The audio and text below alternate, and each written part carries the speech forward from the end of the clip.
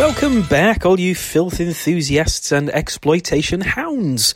Yes, that's right, it's me, Andy Roberts, with another dose of nasty pasty goodness. This is the show which trawls through the vast VHS catalogues of the 1980s in Britain before we had any formal censorship or state legislation, to find films which are visually, narratively or structurally similar to the fabled video nasties. For those of you who don't know what these are already, they're a British concoction with no clearly established definition, other than that they're horror films that certain busybodies, politicians and government officials felt were so obscenely violent that they were too unacceptable for public access. They threw the tried and tested think of the children argument into the debacle, aided by the tabloid newspapers who took it upon themselves to irresponsibly link the videos to various crimes being committed across the country. It got really stupid as well, such as linking pony mutilations to video nasty viewings, and even linking a shoelace strangulation to the opening of Zombie Flesh Eaters, where a corpse rises whilst tied up in twine and tarpaulin. With stuff like Cannibal Holocaust, The Evil Dead, Texas Chainsaw Massacre, and The Thing being seized from the shelves by the police forces, on the instruction of the Director of Public Prosecutions, of course, the situation eventually culminated in the Video Recordings Act 1984, which automatically rendered any film illegal if it was not first submitted to the British Board of Film Classification and authorised for release.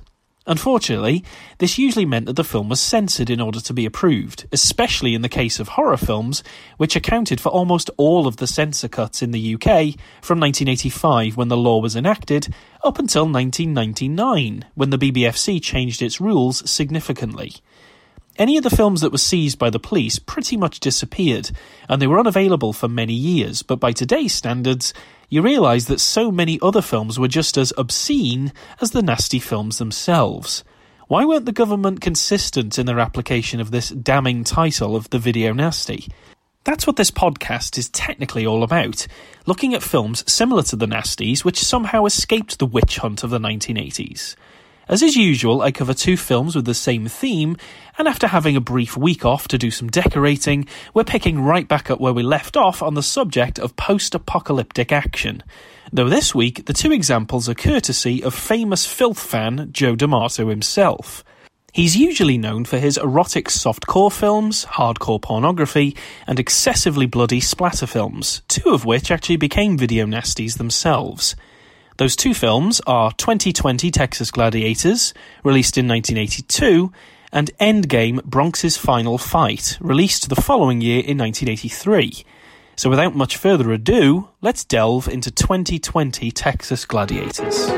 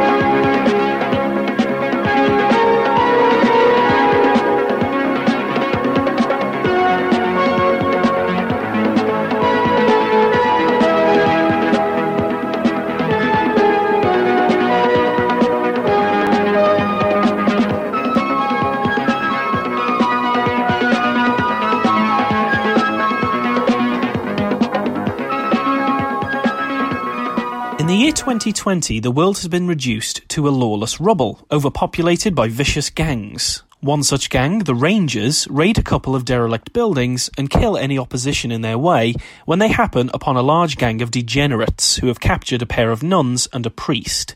Mocking the priest with his own crucifix, they crucify the man, whilst one of the nuns is sexually assaulted.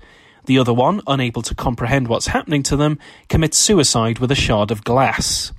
Intervening, the Rangers shoot at the perpetrators, causing the majority of them to flee, whilst taking care of the stragglers with melee brutality and sticks of dynamite.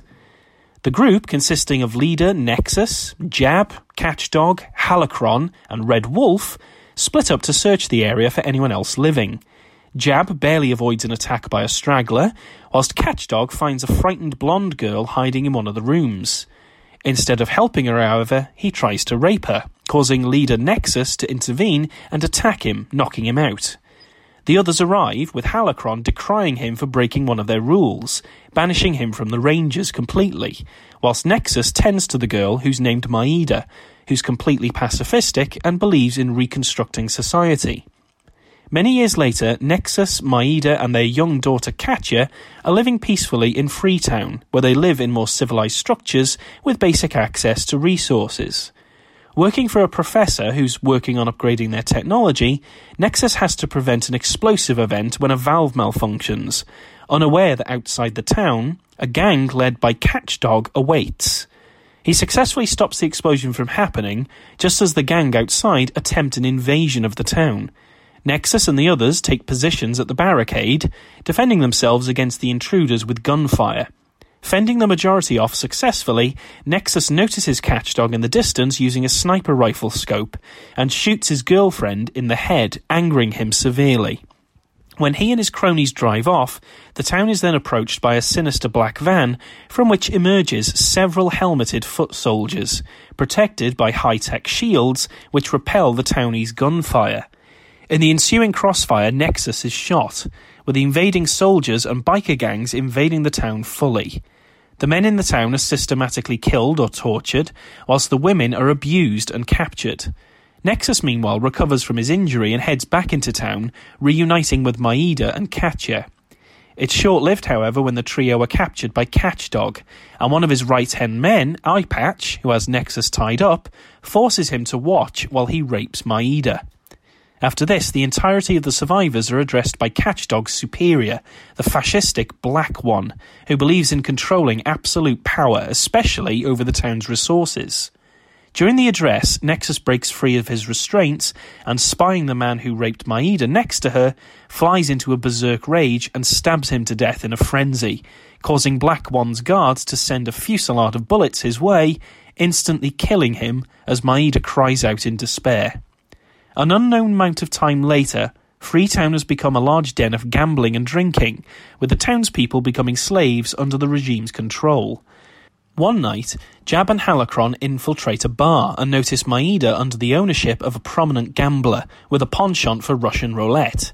Deciding to gamble to save her life, Maida's owner loses the game by shooting himself, leading to a minor brawl as the pair retrieve her.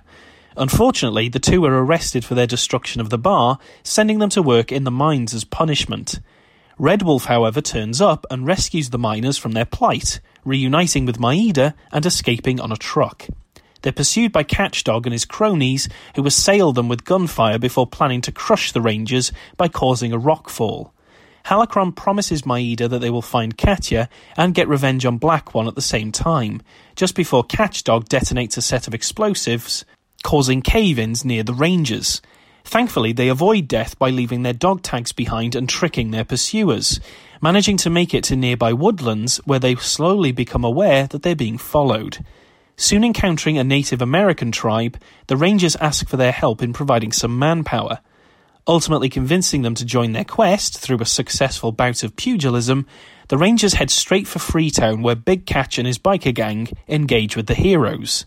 After a large gunfight ensues, Black One's shielded foot soldiers enter the battlefield ready to turn the tide. But soon a large group of the Native Americans arrive on horseback and easily defeat them using common throwing spears and bows and arrows.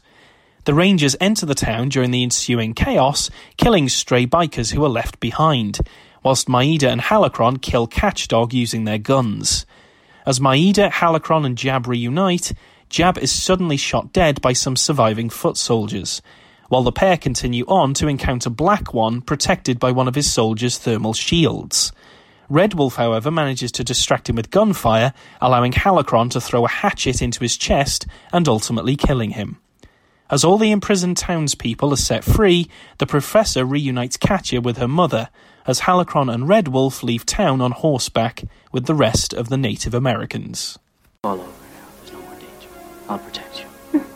No need to be afraid of me.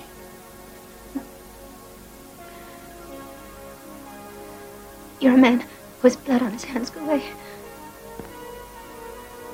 Every man you meet has blood on his hands nowadays. You gotta be strong in a world without laws. Ruthless, too. You gotta fight, and fight hard to make this planet a safe place to live in. Only the strong can have peace. No, the law has gone, and killing isn't the way to bring it back. Justice to you is an eye for an eye and a tooth for a tooth, like it says in the scriptures. That doesn't help build a new civilization. For you, the answer is destruction. But there are those who construct you. You wouldn't be alive now if we hadn't come here to kill your enemies, to save your life. I appreciate that, and I shall always be grateful to you for it. Always. Only I'll never understand how you justify murder. A man who kills must die. A man who kills a killer is a killer. You don't look like you'd kill anybody. Not the way your friends do. Their eyes are cold. Not like yours. You have feelings. And you have a way, a look that's trustworthy. Tell me what your name is. Maida. And yours? Nexus. Where can I find these people you mentioned to construct? I'll take you there. It's only 3 days away. It'd be a new experience. Will it? I'll show you a world with a future. Quite a surprising mixture of lots of different 80s action movie tropes. 2020 Texas Gladiators is a 1982 post-apocalyptic movie from Italian sleazemeister Joe D'Amato. Whilst his usual remit involves lots of bloody violence and varying levels of sexual shenanigans, this film is slightly deviated from that whole avenue, and while it's not completely lacking in some violence and sexual themes, they're certainly far less pronounced than the usual D'Amato flick. In this instance, though, that's really not too bad of a deviation, as we get a slightly different flavour of D'Amato's cinematography, a different portrayal of characters, and an alternate vision of a post-apocalyptic world. First impressions are certainly lasting impressions, and it's pretty violent right from the get-go, with a knife going into someone's head within the first 10 seconds of the opening. Apart from the violence, another huge offering in front of our eyes is the surplus amount of macho-ness and glistening muscle on display at the beginning. The Rangers specifically are incarnations of testosterone, sweating profusely, wearing army khakis and bandoliers, with knives and machetes. Clearly taking a cue from First Blood, which came out the same year, the Rangers are dressed up like various takes on John Rambo, while the aesthetic of the setting is incredibly Mad Max-esque. The derelict scabs and scavengers are also akin to the generic mutant wastelanders that you'd expect from films like this, with nothing too unique about them. But just as you think that the whole film is going to go with this skin, shall we say, it changes tactic quite quickly after Maida is rescued. The action then relocates to Freetown, which eschews any of the grimy, dark, irradiated cosmetics, and instead depicts a more lively, but a post-apocalyptic setting nonetheless. It takes its inspiration from a more Western perspective, really. The vision of Freetown mixes together those traditional old-world style clothes and buildings from spaghetti thrillers, and also a strange steampunk kind of vibe with steam-powered technologies and slightly near-futuristic gadgets.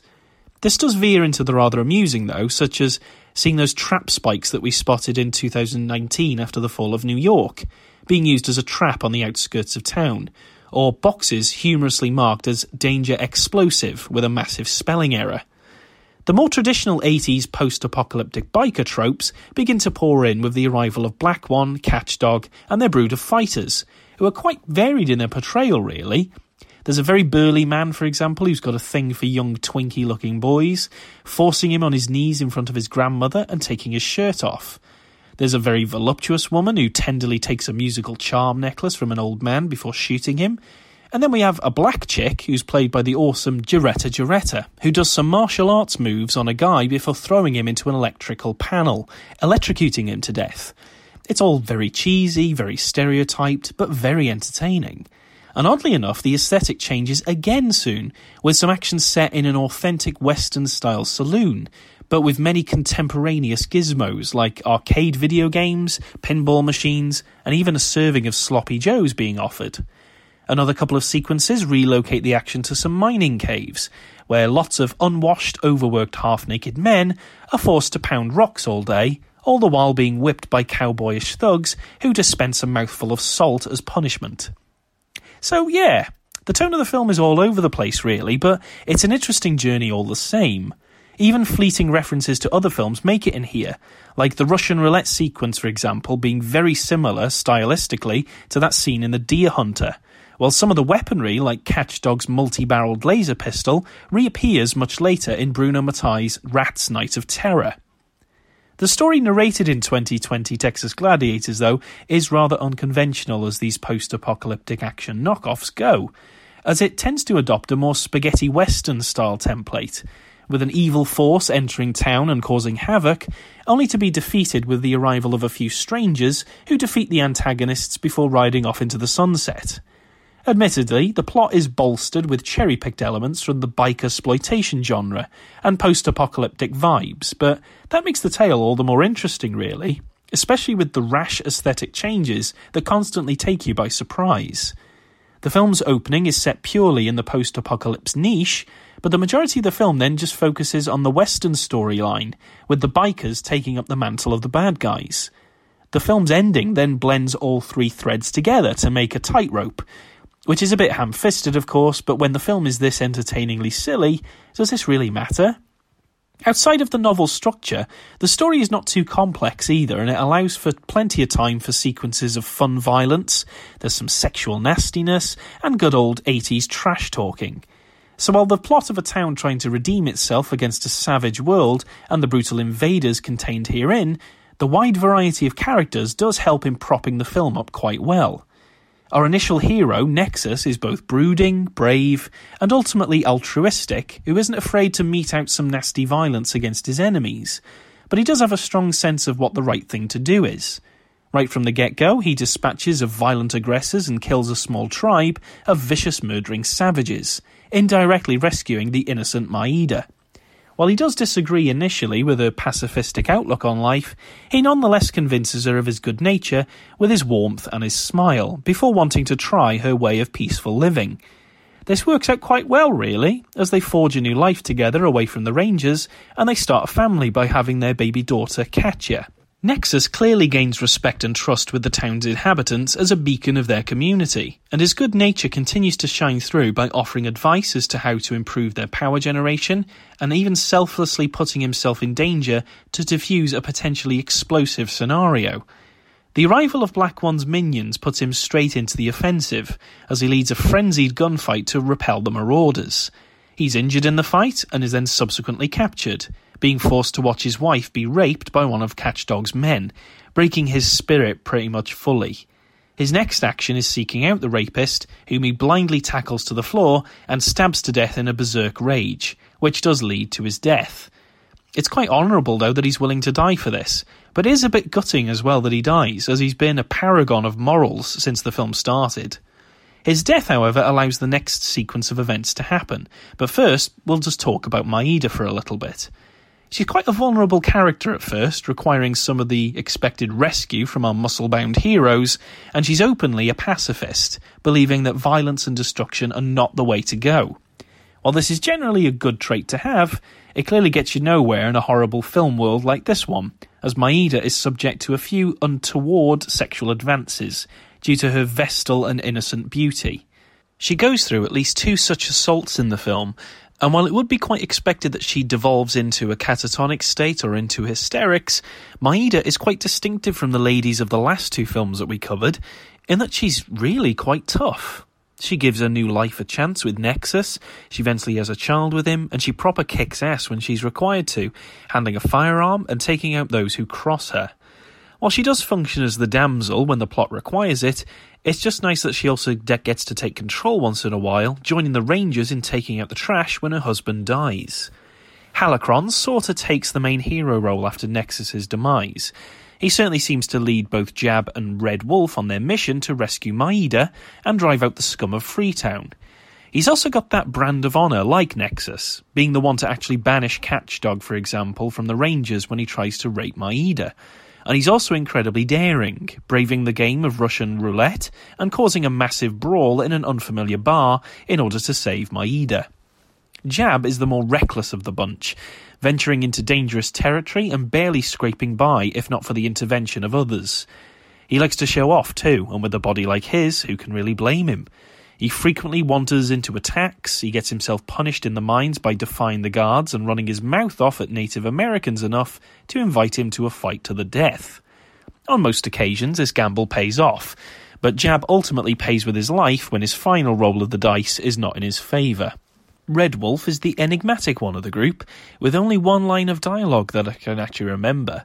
He spends the majority of the film silently observing and kicking major ass with his solid snake approach to taking slime balls out.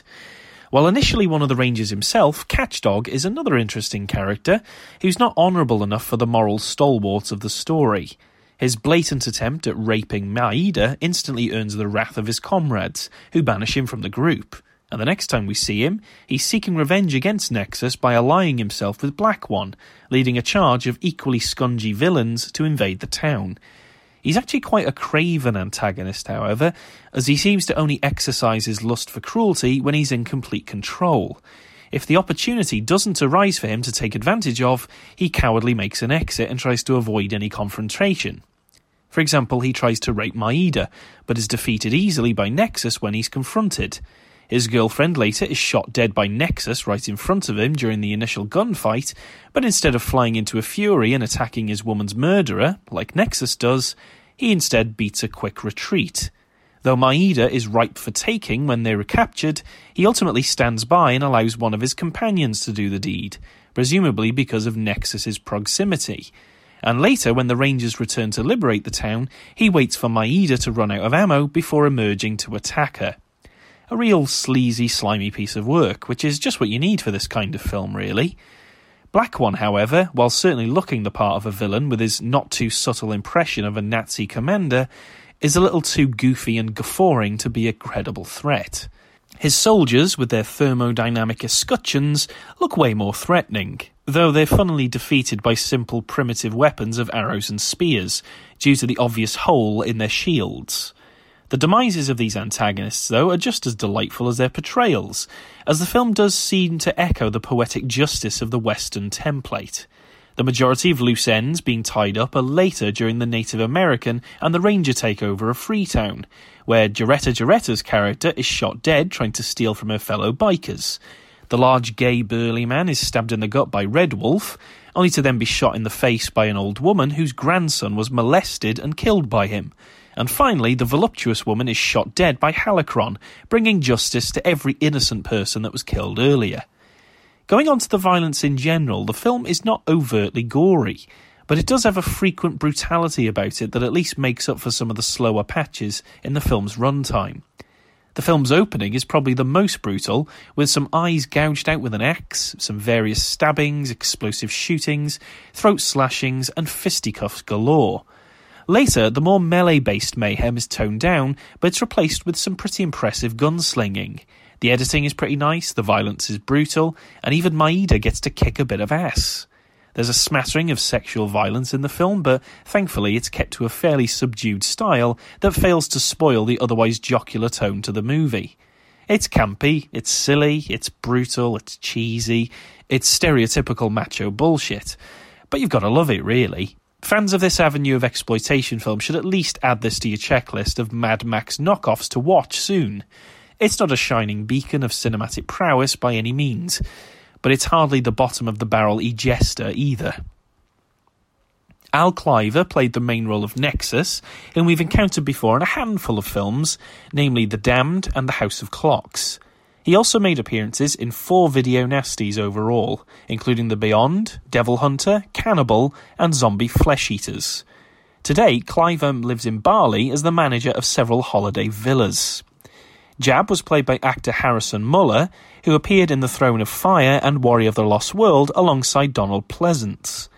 Antagonist Catchdog was played by American model Daniel Stephen, who's worked as almost everything really under the sun, such as working construction, architectural design, a film company president, and he even taught martial arts at one point.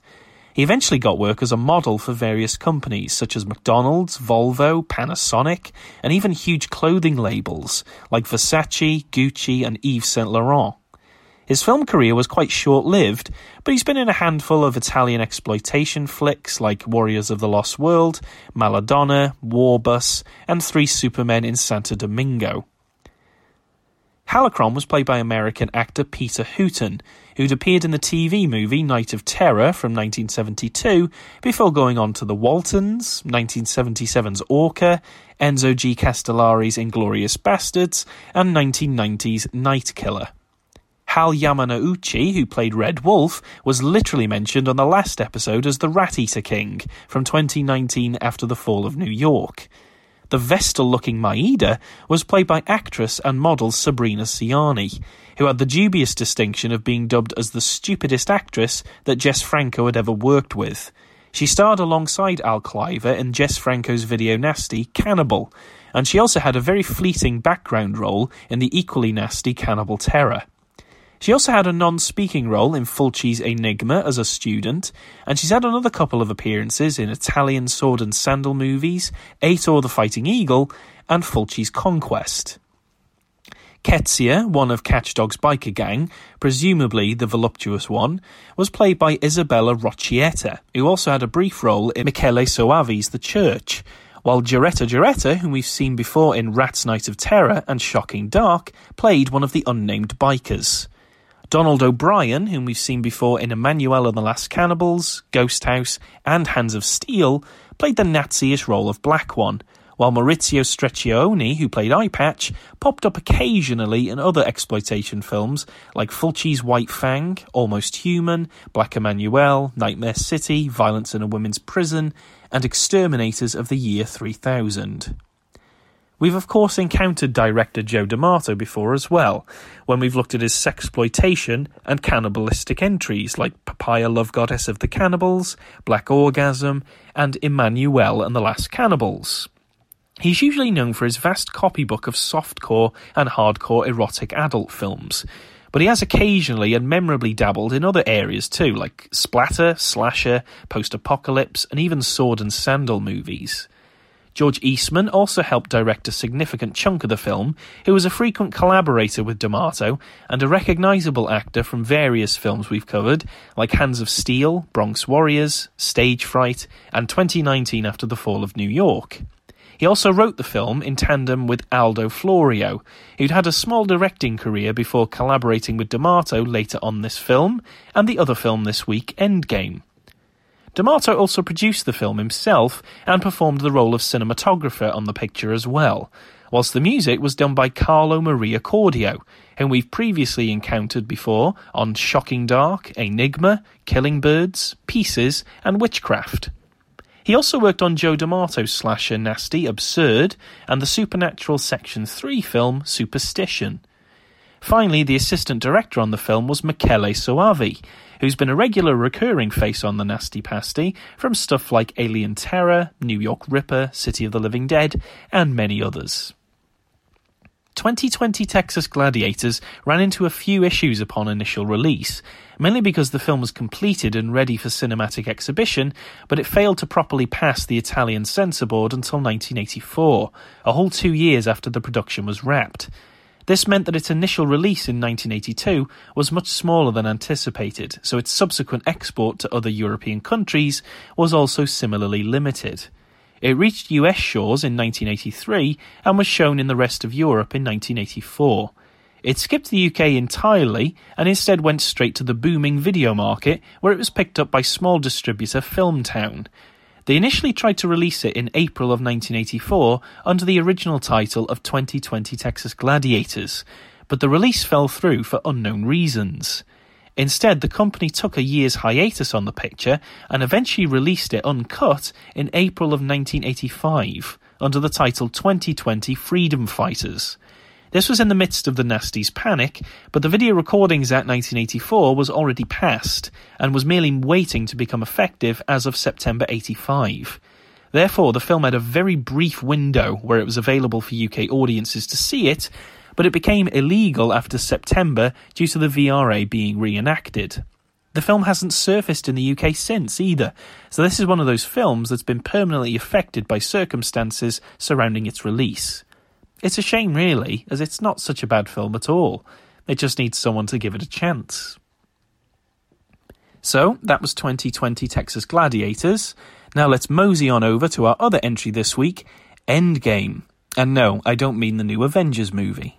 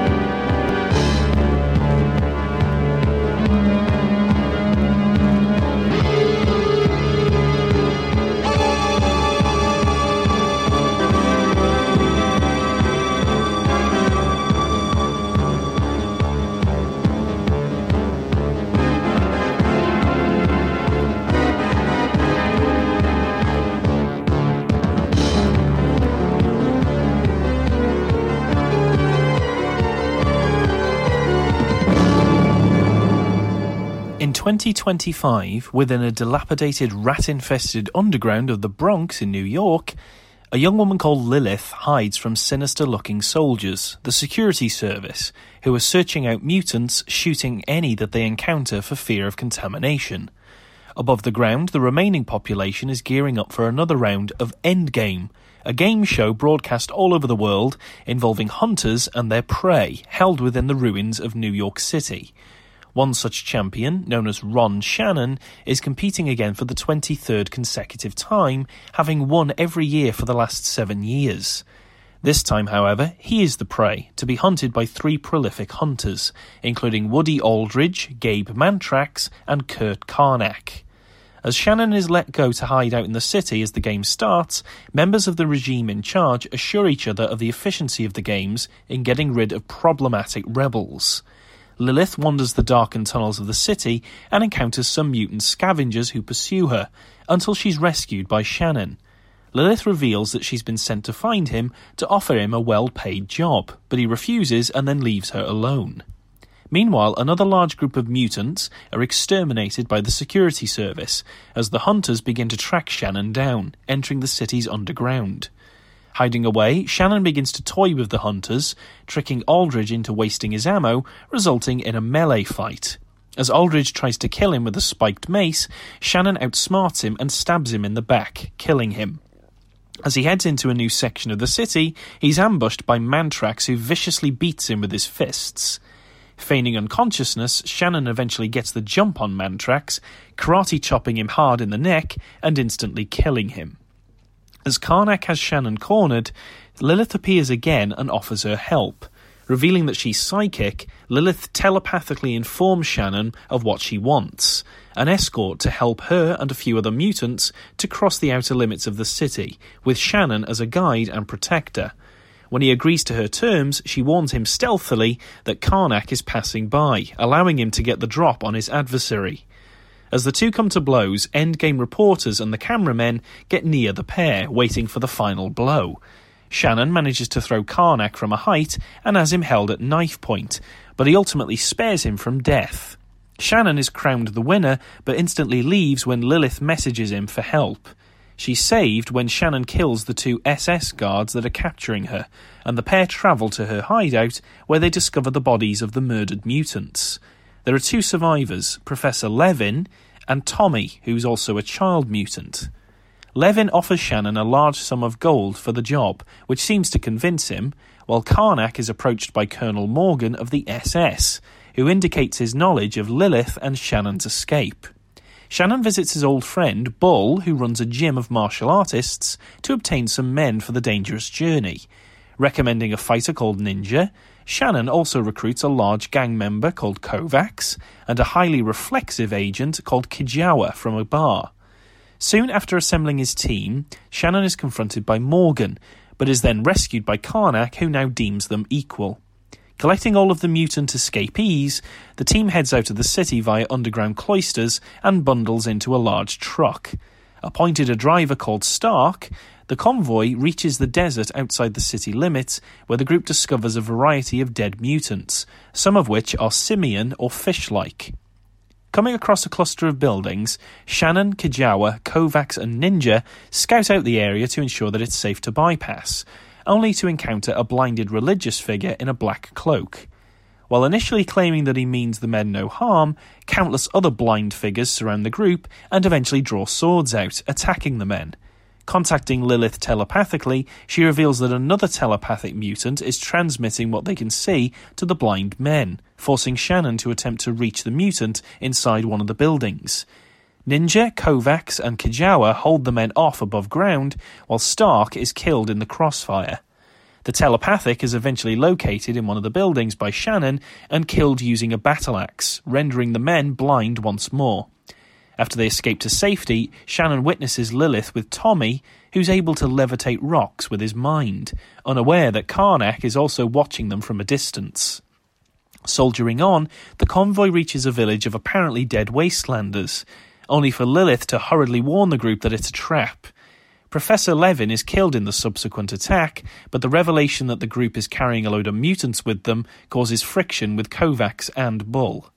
Suddenly, Karnak appears and verifies that the mission is indeed worth it, just as countless mutant gangs arrive on vehicles to confront the intruders in their territory. A huge gunfight ensues, with Bull taking control of a turret gun to keep their attackers at bay. Lilith is kidnapped in the kerfuffle and Ninja is stabbed in the back, while Karnak allies himself with the group to escape the carnage. Shannon becomes cornered by many of the mutant gang members until Ninja rescues him by ploughing a booby-trapped vehicle into the horde, killing himself and the rest of the attackers. Heading back to the van, Shannon discovers Kovacs and Kijawa's dead bodies, whilst Karnak makes a deal with him to help the group in exchange for some of the gold. Meanwhile, Lilith is restrained by her kidnapper, who's a large fish mutant, and is eventually raped by him as she warns Shannon of Karnak's real intentions of killing him once he has the gold. Sneaking into the lair of Lilith's kidnapper, Shannon successfully frees Lilith and murders the fish mutant as he sleeps. Karnak, however, spots a man encased in concrete who pleads for death, but the resultant blood flow wakes a sleeping mutant up, alerting the group and trapping Karnak in the hideout. Lilith and Shannon escape, returning to Bull and heading on to the rendezvous point. Reaching their final destination, the mutants await rescue only for Colonel Morgan and a group of SS guards to arrive on the scene, with murder on their minds. Bull is shot dead and Shannon is held at gunpoint by Morgan, who telepathically asks Lilith for help. Suggesting that Tommy can help with his powers, the little boy creates a huge psychokinetic storm that envelops their captors. He causes the turret gun to open fire on many of the soldiers, a landslide to bury others, lifting the truck and crushing some, and finally forcing Colonel Morgan to turn the gun on himself, killing him instantly. The mutants then rejoice as their helicopter arrives to take them away to safety, with Shannon rejecting Lilith's offer of going with them. Leaving his box of gold behind as payment, Shannon is then interrupted by Karnak, who challenges him to another duel for the gold as the prize. Getting their knives out ready, the pair clash as the film ends. Endgame is here again. That great international sport, a grand tradition since it was started back in 2012, can be followed on your video contactors in any corner of this planet. The zone chosen for the event lies between 22nd and 33rd Street in the port area. The game is slated to start in about 20 minutes and will end at 6 o'clock tomorrow morning. The 3 hunters will therefore have 12 hours to track down their prey. In this case, Ron Shannon. Now, this is the 7th time that Endgame champion Shannon has volunteered to be the prey, after competing successfully 22 times as the hunter. Although Shannon is reputed to be unbeatable, the odds are slightly against him, maybe because luck eventually runs out for everyone, even for one of the game's all-time greats. Each player is allowed to carry 1 firearm and 2 other weapons of his own choice. Anyone found with additional weapons is automatically disqualified. As you know, the prey has the option of surrendering if he's still undiscovered after the first 6 hours. But if he chooses to do so, he is penalized by the loss of points in the championship standings and is not eligible for start money. Ron Shannon has never surrendered. So tonight's event promises to be an epic encounter, and one that will keep us all glued to our screens well into the AM of tomorrow. And now, an important question. Do you know the favorite food of Endgame champions? It's Life Plus, the high-protein energy tablet that tones up your body fibers and maintains your sexual prowess. Be a man among men. Buy Life Plus. Well, there's a hell of a lot of similarities between Endgame and 2020 Texas Gladiators.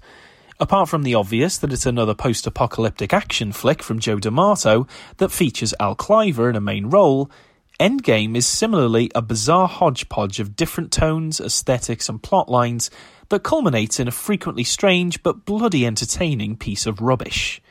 Nothing like this will win awards now, then, or even ever. But what more can one ask for other than a bit of evening entertainment? The film starts off with quite a bleak image of post-apocalyptic New York. Completely drenched in a pervasive darkness, the streets and underground passages of the Bronx are suitably grimy to establish this future as particularly downtrodden. Rotten corpses litter the area, scavengers rummage around in steel drums and piles of garbage, and rats skitter across the ground. It's none too original, but it is effective, as are the very Nazi-like security service officers with German helmets, face coverings, and large flowing trench coats that comb the area for mutants, flamethrower and machine guns at the ready. There's certainly more than a smidgen reminiscent of the antagonists from the previous film, but I guess if it looks like a Nazi and quacks like a Nazi, then you've got yourself an instant set of villains. I mean, even calling them the security service and giving them an SS logo is fairly heavy-handed even for the Italians. But there you have it. This penumbra of dour hopes and shattered humanity is only punctuated, apparently, with Endgame, a popular TV show that depicts a competition to the death between 3 hunters and 1 person who's deemed as prey. This section of the film is actually quite well developed, such as having an actual set of rules, including each entrant has access to 1 firearm and 2 other weapons of choice. Anything over means disqualification, and the person that's dubbed as the prey gets a 6-hour head start to hide somewhere in the depths of the Bronx's alleyways. All the action is apparently captured using the city's vast network of cameras and broadcast onto TVs all around the world, making it one of the only distractions that this bleak world has. And in true Blade Runner style, the show is sponsored heavily by a fictional product known as Life Plus. Apparently, it tones up your fibres and maintains your sexual prowess. While this element is hammed up and used to the extreme, it also smacks of familiarity, as most TV shows and popular culture medias today are actually sponsored by a product of some kind, shoving it in our faces almost all the time. If the spectacle of Endgame is sounding familiar, it probably is. The show's format and style is almost perfectly lifted from Stephen King's novel The Running Man, which was released only 1 year prior. Though the more glitzy and colourful film version with Arnold Schwarzenegger was still a few years from being done, D'Amato decided to cherry-pick most of the elements from King's source material, including the year that the film is set in, 2025, the reference to the hunters, and even the reference to prize money and betting on the winner. Again, while not original, the setup is pretty damn good, but rather surprisingly, the endgame section of the film is not the majority of the film's plot.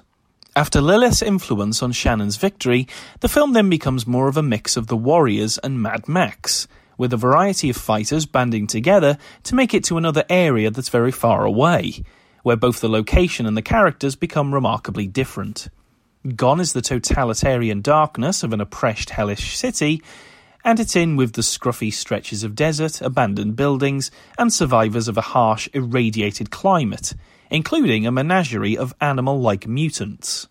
It's not necessarily a killing blow to the film's effectiveness, as there's still plenty of fun to be had, but it's just that the more cinematographically interesting setting and the plot of the film plays second fiddle to the main chunk, which is a bit more generic in terms of its execution.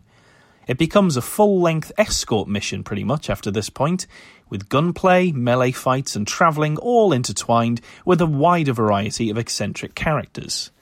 Compared to the quick-paced action of the film's first half hour, the rest of the film slows down a bit comparatively, and it ends on a Mad Max vibe of our brooding hero choosing to wander the wastelands forever instead of leaving with the girl.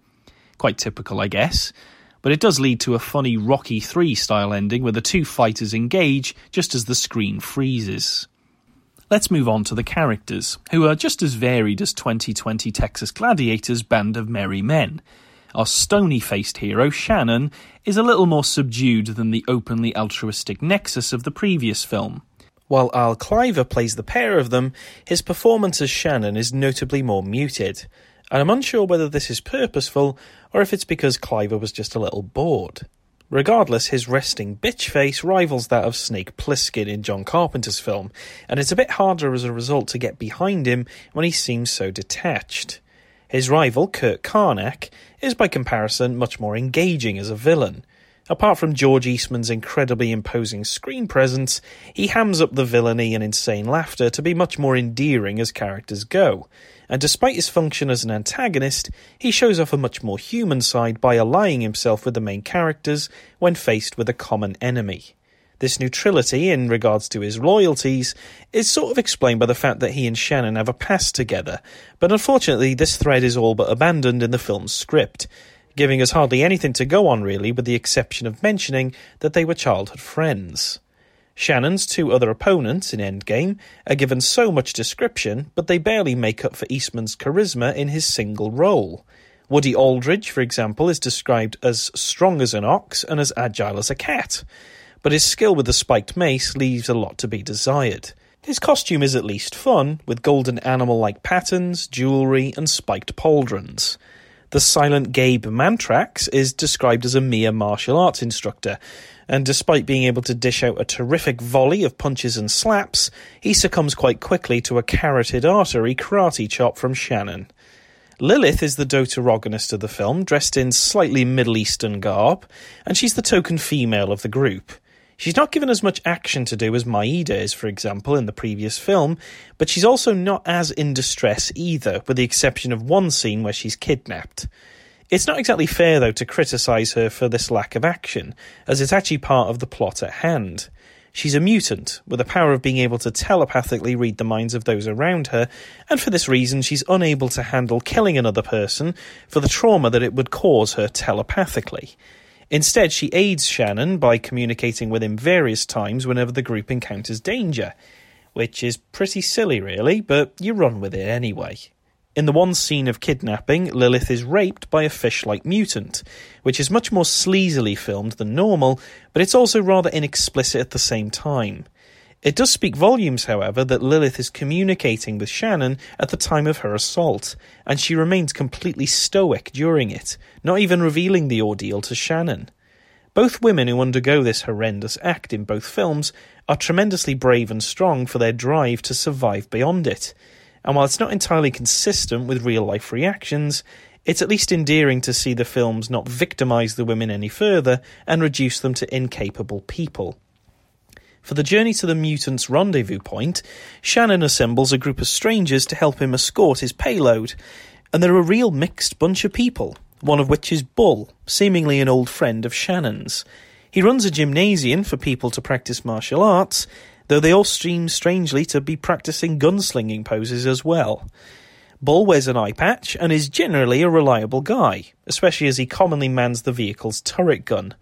Another guy, lazily named Ninja because he's Asian, stealthy and is skilled at using his fists and blades, also joins the team, and he's pretty much the same character as Red Wolf from the previous film, even being played by the same guy. He sacrifices himself to rescue Shannon from the encroaching mutants by driving a flaming car into the crowd, so, kudos to him for that. Kovacs is another ally, but despite his imposing figure and perceived strength, his outfit feels a little bit like it's from another movie, like a sword and sandal one perhaps, or maybe even a cheap 80s version of Game of Thrones. Still, it's good to see a bit of body variety in these action flicks, and while he's not the nicest guy due to his unpleasant bigotry towards mutants, Kovacs' chubby body is no hindrance to the fact that he can actually kick ass. A more confusing addition to the team, though, is Kajawa, whose main skill is meant to be his lightning-quick reflexes, which he demonstrates in the bar. But apart from this, and only one additional scene later, he doesn't really credibly portray this well-versed physicality, and he's actually more memorable for his wrist-mounted crossbow that he uses. Other minor characters like Stark and Professor Levin are nowhere near as interesting as the other larger personalities in the film.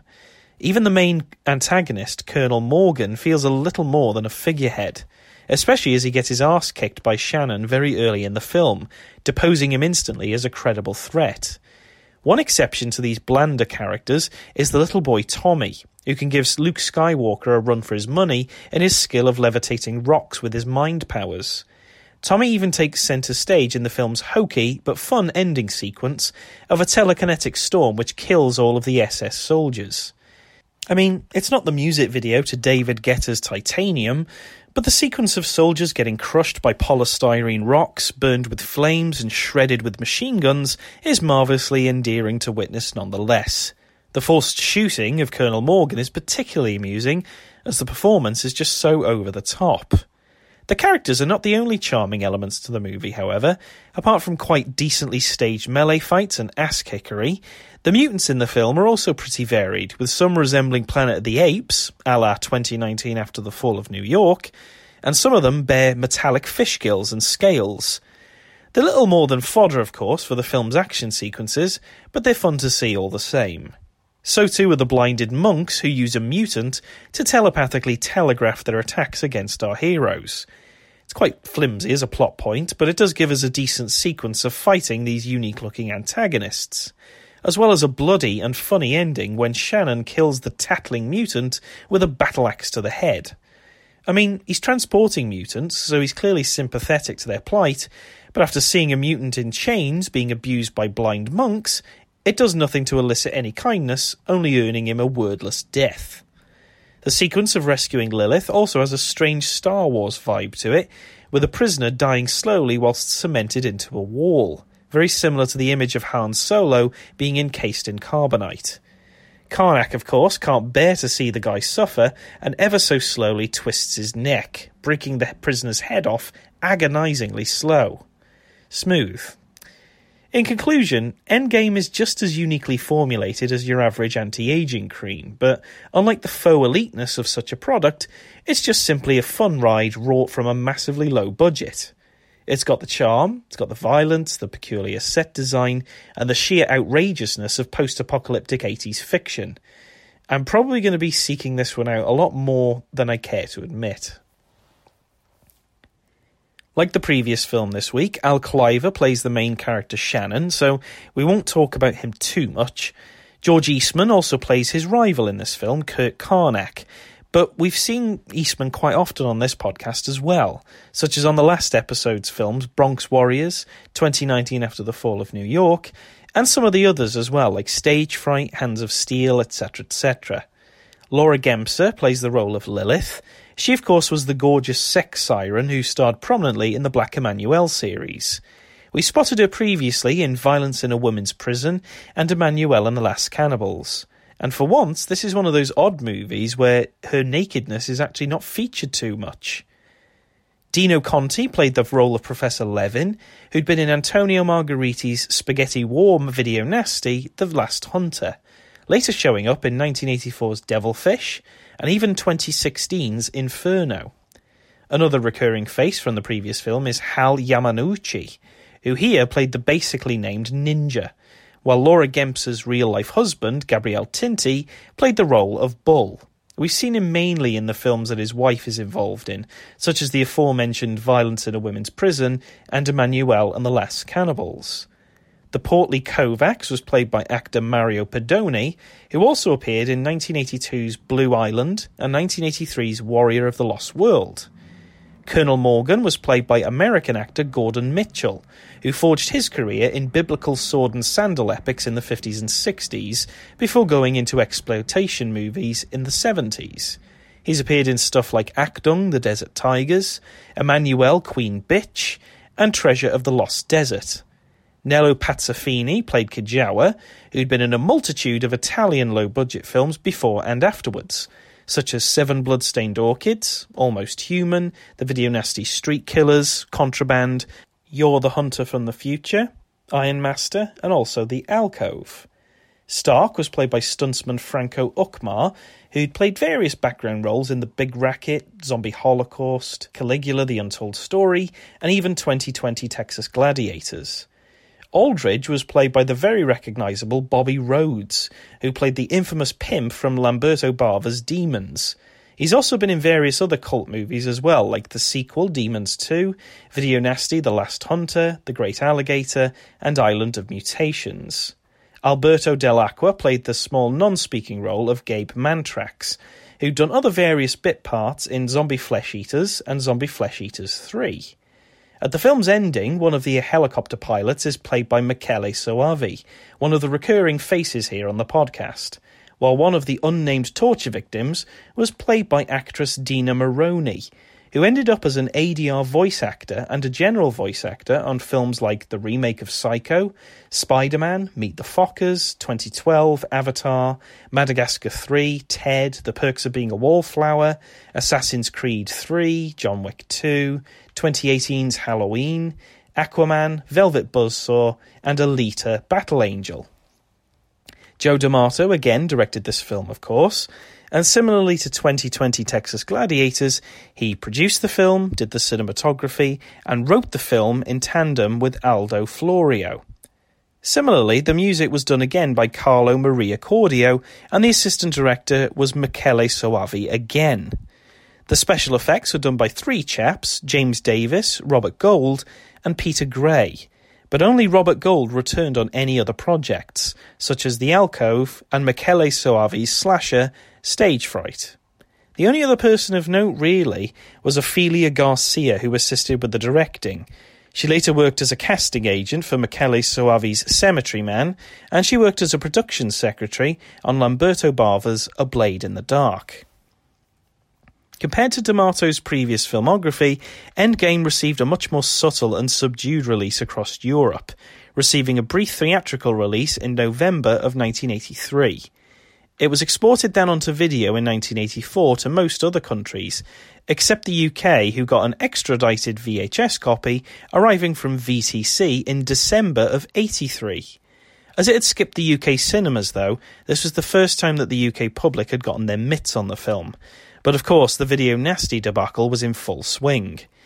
VTC were already under close scrutiny for their release of multiple Video Nasties, so it may have been them erring on the side of caution, but the company eventually recalled the copies of Endgame and made some pre-cuts to some of the violent material before re-releasing them.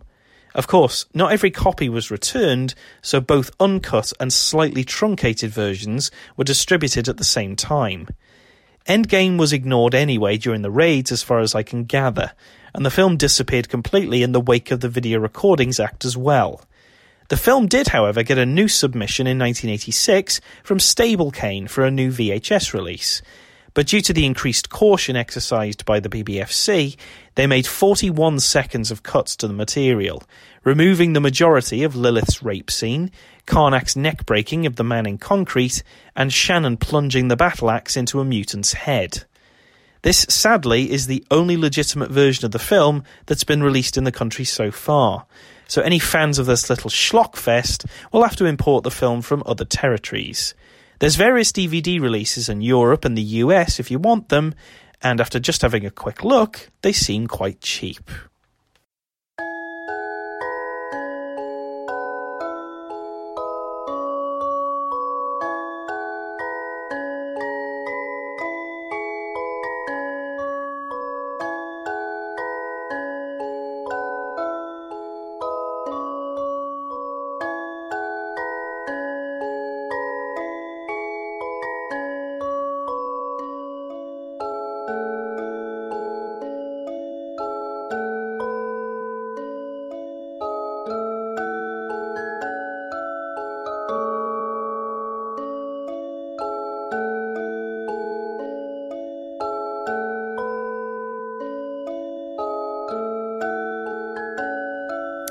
And that's the end of the show for another week, appreciative audience of mine. Thanks ever so much for dropping in on the show.